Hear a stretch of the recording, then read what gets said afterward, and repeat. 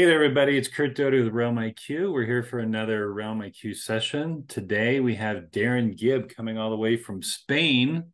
He's a digital marketer and has embraced AI, and he's a former teacher. He's a colleague, a peer, and a friend. And so we're really happy to have you, Darren. How you doing? Tell us a little bit about your career and how you ended up where you are. Very well, thank you, Kurt. Thank you for having me. So yeah, it's been a strange old journey into the world of AI. I quite often take it back to the old Atari ST 520, playing around with it and just really going from there to really beginning to see the developments, even just in the last year in the field of AI. And finally, it feels like what I always dreamed it should have felt like when I was in there with the big 3.5 inch, well, the smaller 3.5 inch floppy disk drives. So yes, as you said, I was a teacher. I worked in high schools teaching English literature and language for the best part of a decade, Kurt. And I think that's what attracted me to things like prompt engineering, because I think it really is important that you've got a command of language to be able to actually, and a knowledge of prompt engineering, but having good language skills, I genuinely do feel help with regards to prompt engineering, because we're able to actually convey what we want more articulately and be able to do it in a way that I think when you've got an understanding of how the AI can respond to it, it also understands. So it's a strange one, but I do feel there's a lot of what to do related to that. So as a high school teacher, storytelling obviously was a key part of what I did, being a literature teacher. And living in Spain, I also taught language as well. And it was really, I was working in a British school, head of English, head of every bloody job nobody else wanted to do, and quickly learned that actually working for people, especially people who didn't actually care about me, let alone the kids that they're supposed to have a duty of care to, I thought, this isn't my bag. So from there, I kind of got into entrepreneurship. Myself and my best friend, we were convinced we knew how to teach English better than anybody else. And we had a methodology which was going to change the world. And yeah, we spent God knows how many hours a week mastering it, putting it out there. But as neither of us had any clue about marketing, we never actually took off. And more than anything else, it damaged our friendship rather than made us a single dime, to use American currency, just for you, Kurt, or a cent if we're in Europe, or a penny if we're in Scotland. So COVID came along. I think this is a common thread that runs throughout so many people's stories nowadays. COVID came along, and much like in the high school, I quickly learned actually, no matter how good I might be, nobody gives a damn, Darren. So I didn't lose my job there, but I got offered 50% less hours. And it was really a case of, well, how am I going to put food on the table next month? Teachers live month to month. What am I going to do? So it was really a realization of, well, I can try teaching English online. Okay. But I need to learn how to market. So I started learning the basics of marketing, and that's when I really fell in love with LinkedIn. Started to get quite good on LinkedIn, started getting a lot more impressions, a lot more content, and started winning more clients. So I kind of moved from being an English teacher into this digital marketer who helped other solopreneurs, small SMBs, to use LinkedIn as a vehicle to be leveraging content to be winning more customers. And then, as I said, it was really in the last year AI exploded. It was something I'd been aware of. I know you were very much Mr. Web3. Maybe I'm a bit stupid, Kurt. I don't know, mate. I just couldn't really get my head around the blockchain and NFTs and let's all bloody well become buying pictures, JPEGs of monkeys. And it just didn't really work for me. But AI truly captured my imagination. Like yourself, Kurt, I'm a creative. I enjoy creativity. And I felt AI at its basic levels, such as ChatGPT, Midjourney, just allowed me to start doing things I would not have been able to do otherwise. And so the marketing part of my brain kicked in and went, well, everybody's hearing about the thing ChatGPT. If I can break it down, explain it, and build products around it, then I'm onto something. So then really in the last 4 months, I started building content generation chatbots, but not chatbots. You tell them what you want to do, I use my knowledge of copywriting and marketing to be able to ensure that the copy being produced is of a high quality, that does the function, i.e. to attract people towards your content, gets them becoming customers. So it's this content generation bot that I've really begun to build out, and just had so much fun. Somebody who doesn't know Python, doesn't know coding, but can use a no-code platform and build a pretty damn good app or application that is based upon what I am good at, i.e. writing, storytelling, copywriting, and marketing. What a time to be alive, Kurt. Voila, very, very well done. And I have to say your videos are so entertaining and they're put together well. And I think part of education, which is really important for AI at this point, you're doing a great job and you're a terrific advocate, and you're also developing products, which is different than many other advocates out there. As you know, there's a lot of, here's my Chat GPT cheat sheet. Say that 10 times fast. And you get a nasty Chat GPT monster appearing in a mirror that sucks your soul. That's what happens if you say that 10 times, Kurt. That's the rules. Yeah. So there's so much of that going on, and it's like an infographic contest, basically. Here's a new way to show prompts. And the fact is, a lot of those prompts aren't relative to certain people's businesses. So it's like, how do you wade through all of that to just find something helpful? And, the way you do product reviews and, new announcements about new technologies, I think is extremely helpful.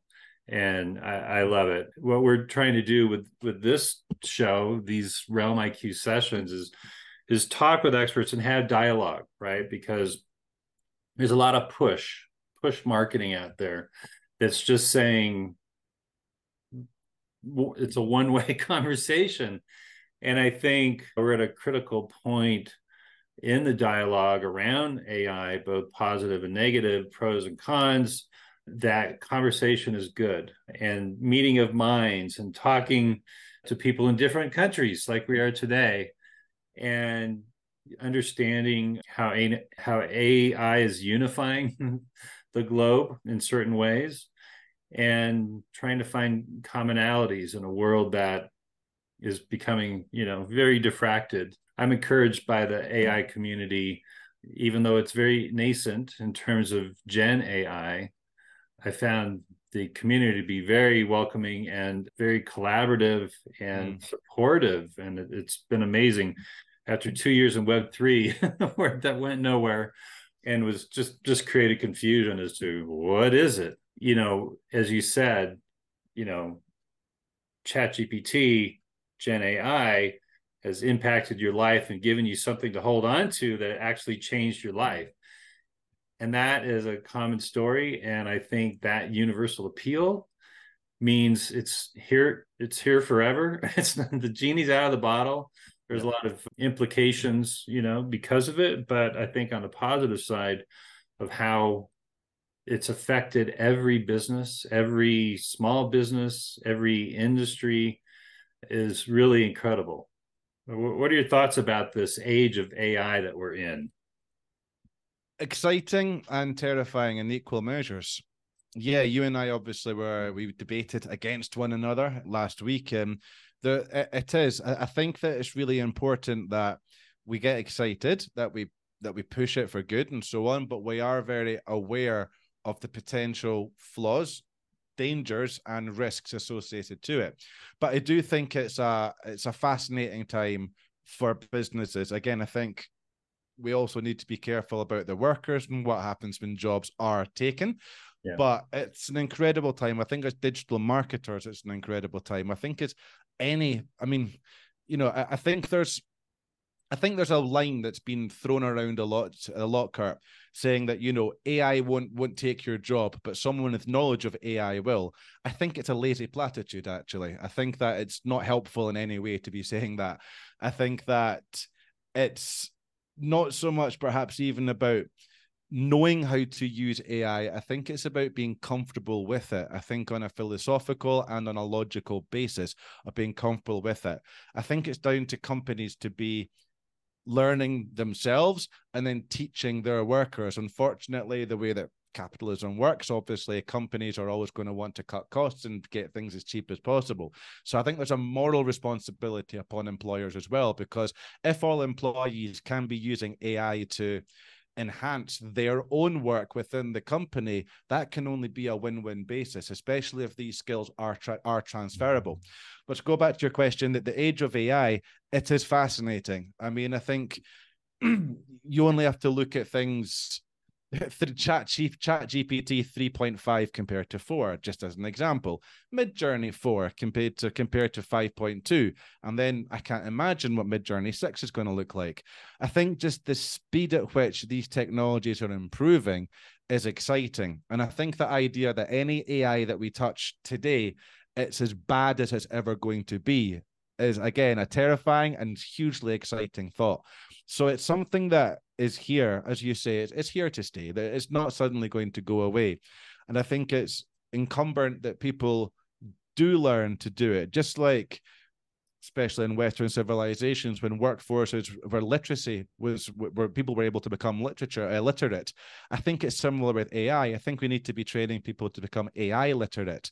And the technologies that we have at the moment might seem very confusing, but the fact I can build applications without knowing a line of code is, again, a fascinating thing to do. So again, it's about working with these technologies and ensuring that they are available to everyone, that I think we have incredible benefits that can only benefit ourselves, the workplace, and the world. Yeah, it's a fascinating time. I look back to the Renaissance, which was in your neck of the woods, and how science empowered man to think about his own destiny and his own creative solutions and observations to redefine what the world meant. And up to that point, it was the Catholic Church that controlled everything. You know, if you look at the Catholic Church back then as big tech, and the Renaissance empowering people to think on their own, and which eventually led to exploring the world and, you know, conquering it in different ways, which is not necessarily great, but but in terms of progress, science, and look where we are today. I think some of those metaphors carry over to the empowerment that is coming through today. And I think that threat, you know, I'm a branding guy, so communication is important to me. Language is important.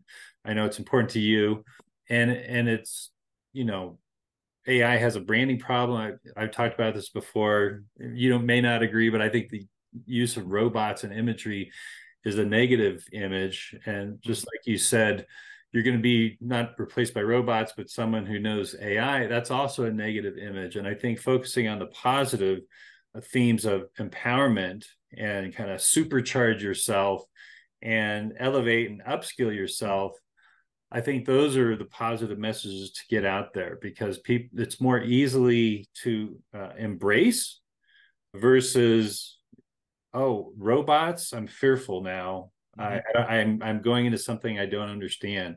Where, you know, conversational AI is here.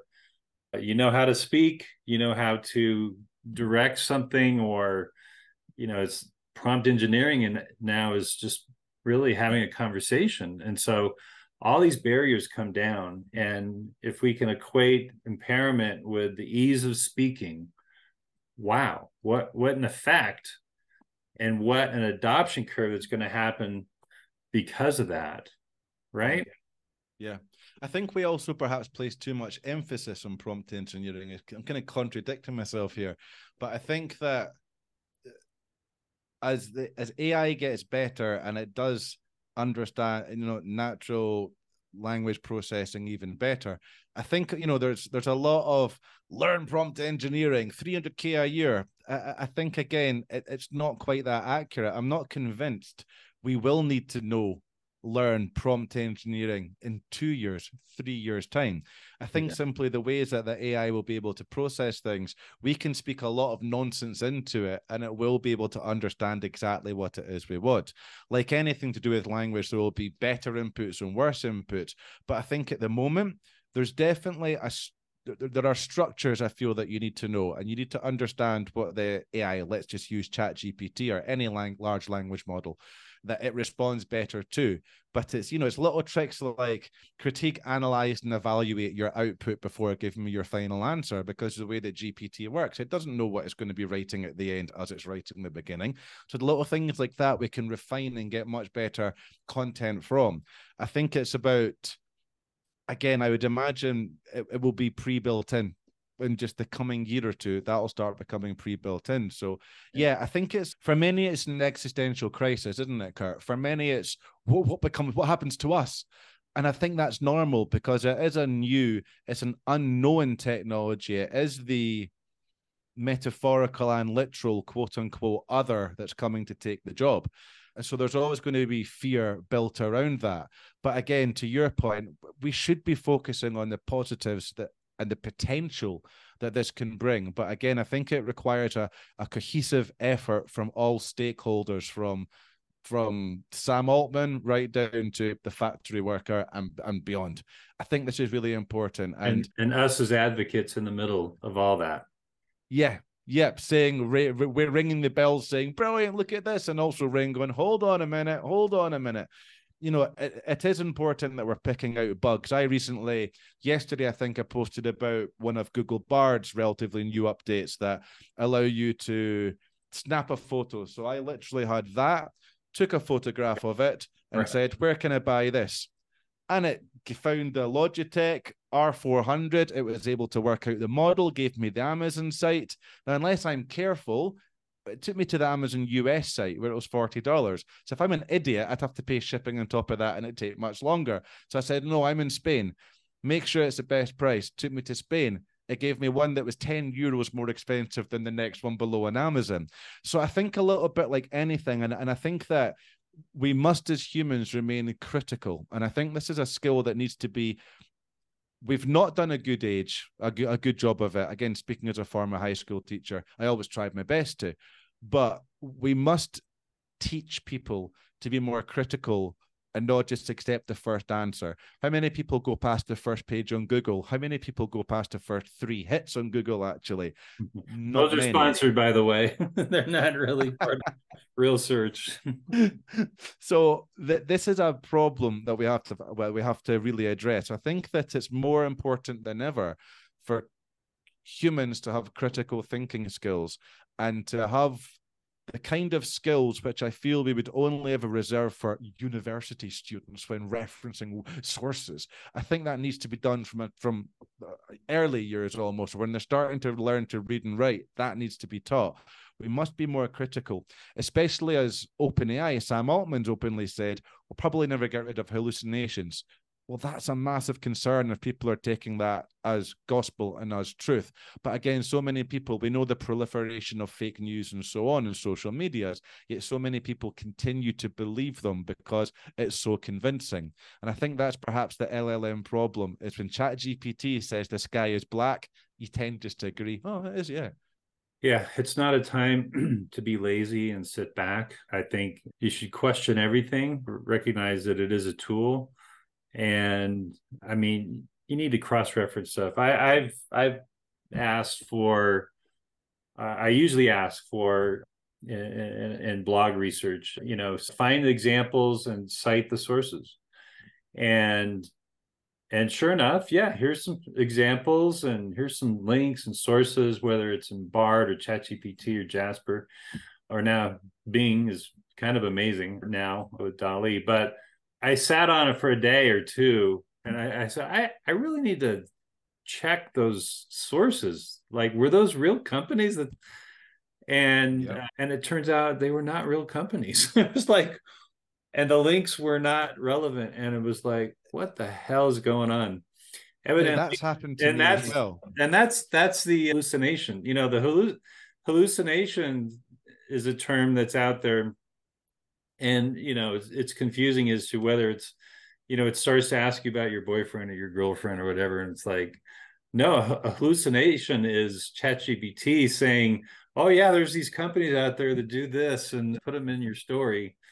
Yep. That's the hallucination. because it's not based on anything.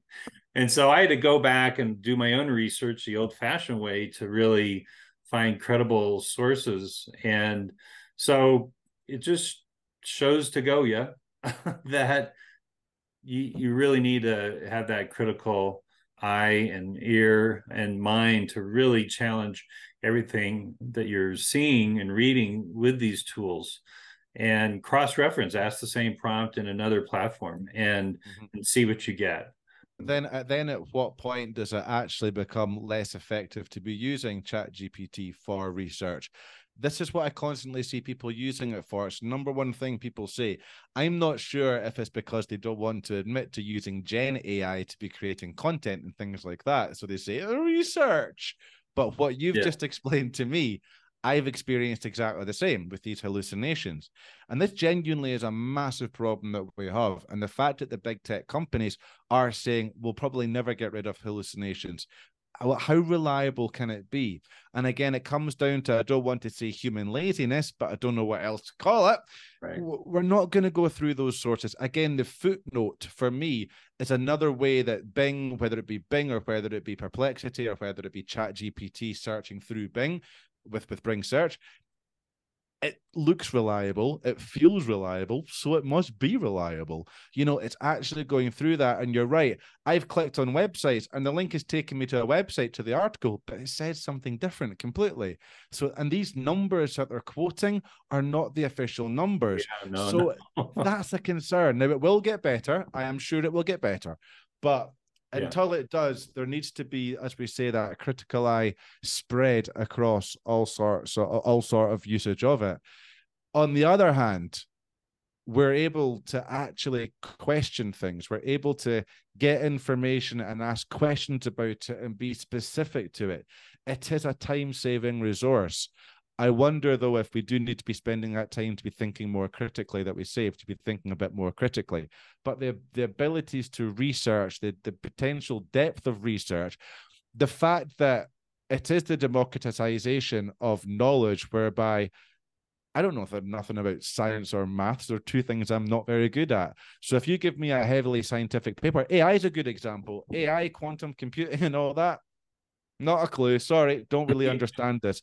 The fact I can the fact that I can upload a PDF and ask questions about it is incredible. Explain this to a 12-year-old. I start understanding it. But again, there's a potential for hallucinations within that. So hallucinations are the big problem that I think us as AI enthusiasts, experts, community need to be trying to work out. And if there is no way that we can guarantee there's no hallucinations, we do need to seriously question if it's something to be used at any level for research, apart from for personal research. When we're putting information out there, quoting statistics that we've been given by a large language model, that creates more disinformation and future models being trained on that disinformation. Before we know it, we don't know what's fact or fiction.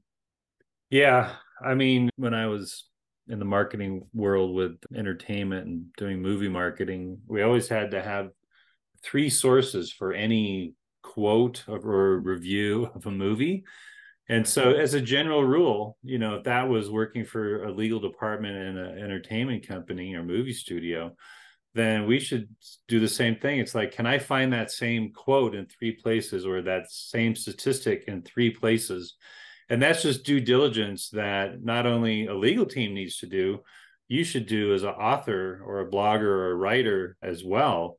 Well, why can't ChatGPT, and if it can't, or another large LLM, and if it can't, it says, sorry, not sure about that. Now, sorry, Kurt, very quickly, Google Bard, I like the fact that when it's not sure about something, it highlights it in a light red color, saying, I'm not entirely sure about this information. I think we need more of that. Sorry, I interrupted you. Yeah, no, it's true. It's part of that due diligence and understanding these signals that sometimes you do get back and how to interpret them. The thing is, like, you know, a McKinsey report might quote ChatGPT. And so if you're using a McKinsey report as a source, well, they better do a damn good job if they're doing a report on, you know, sourcing it three times. So it's a problem. I think these LLMs are getting smarter, and so that will improve with time. So my gosh, this is even though it's been in development for years, since 2018, just this year, I mean, the progress that has been made is incredible. Absolutely. Your education background is interesting because it is creating a crisis in the education circles, both high school and college. What are your thoughts about some of that? And that's a whole nother half-hour talk, by the way, but I just love to get your top level insights on that. Yeah, my top level insights quite simply are this education system globally has not been fit for purpose for well over 100 years. It has not embraced technology. It has not embraced really creativity. It's relied on memory and rote learning. You remember being told by your math teacher, you'll not have a calculator in your pocket when you're older, will you, Kurt? I'm sure you remember that. I was told that as well. Well, no, we've now got mobile phones that are more powerful than the bloody rocket they sent man to the moon in. So this is where we are, and education must change. So for me, it's not a question of, oh, how do we ban it? It's a case of how do we reform education? The problem is not AI. The problem is not technology. The problem is the fact that school is so based upon rote learning and memorization of facts and spitting it out in an essay that it is very easily replicable. They can replicate it. An AI, a chat GPT or something. That's not that's the world we live in. Education needs to move on. It needs to be nurturing skills. It needs to be harboring future skills. It needs to be making sure that young people are able to adapt to the world and environment around them. How do we do that? Well, again, it's down to good language skills, good communication skills. That's going to be vital no matter what. Skills that are perhaps, you don't need to memorize history dates and things like that anymore. How often in reality do we use it as adults? It's nice to know, sure. Now, I feel for education, we actually want to be breaking the system completely apart and allowing kids to almost like choose your own adventure. What are they interested in? Because I sure as hell wasn't interested in maths and science. So I mucked around and did nothing when I was a kid. Now, as an adult, I'm fascinated by science. Maths is still crap. Sorry, mathematicians. But science fascinates me. What am I able to do? Research the internet, watch documentaries, read books. These things will come to us, but by forcing people into boxes and making them study doesn't work. So the implications are, as AI evolves, how do we educate young people to be interacting with it? How do we educate young people to be building the next iterations of this technology? That's not to say science doesn't have a place. Quantum physics, quantum computers is mathematics and science, of course. But again, make it more applicable. I'm not convinced the 6 times table really helps out that much. Again, maybe for mental arithmetic does. So look, okay, yes, I would say that, but make it more relevant. Education must be relevant to the applications and processes that these young people might be entering into the future. So if I was a teacher, I always did. When I was a teacher, I always embraced technology. The moment that iPods came out, I was using them within the classroom. We got a grant for it, using it within the classroom. Little notebook computers, brilliant. Get them to record podcasts, make podcasts. What an amazing, enriching language experience that is, rather than teaching them basic nonsense.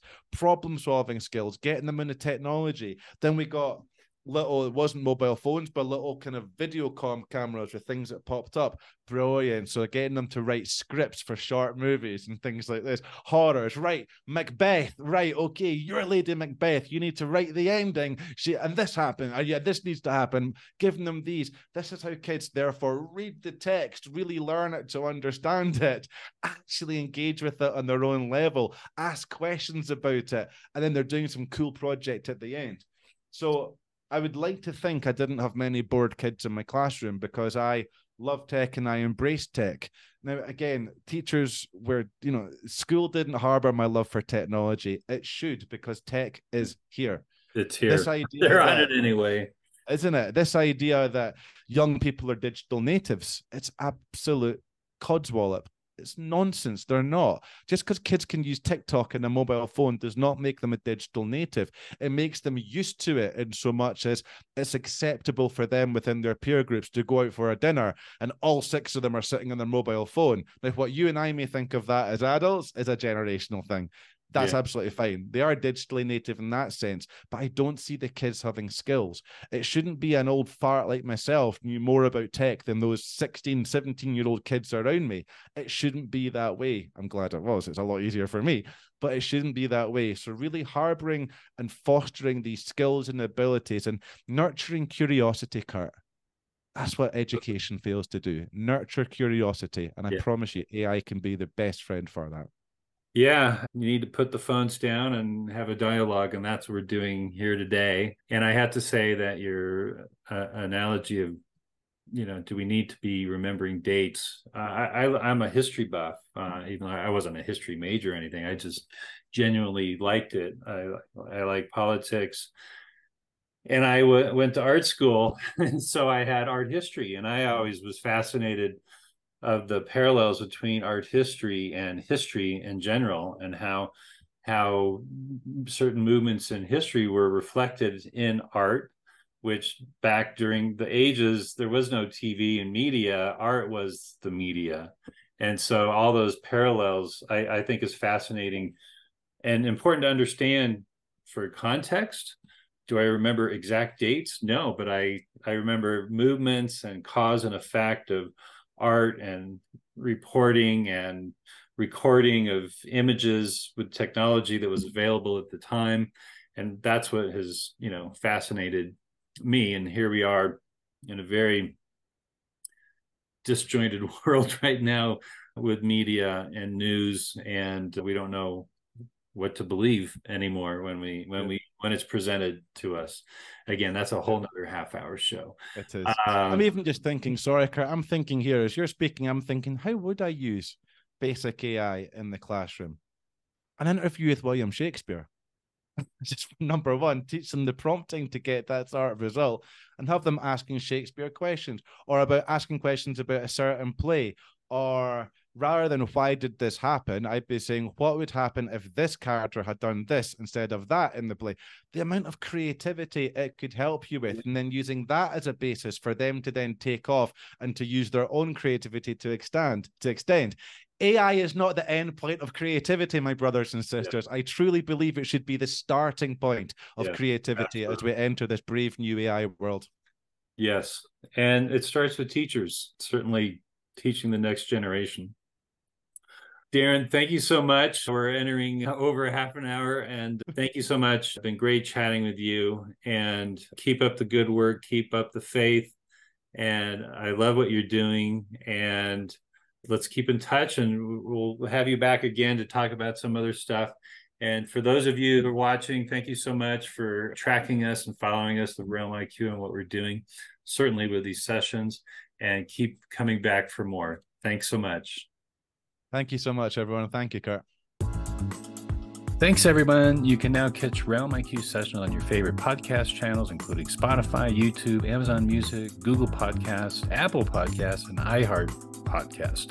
Or listen to the full sessions at kurtdoty.co/RealmIQ. If your company is interested in reaching an audience of AI professionals and decision makers to promote your event or product, we do have sponsorship opportunities. If you enjoy these discussions on AI, please push that subscribe button below. I'll see you in the next video.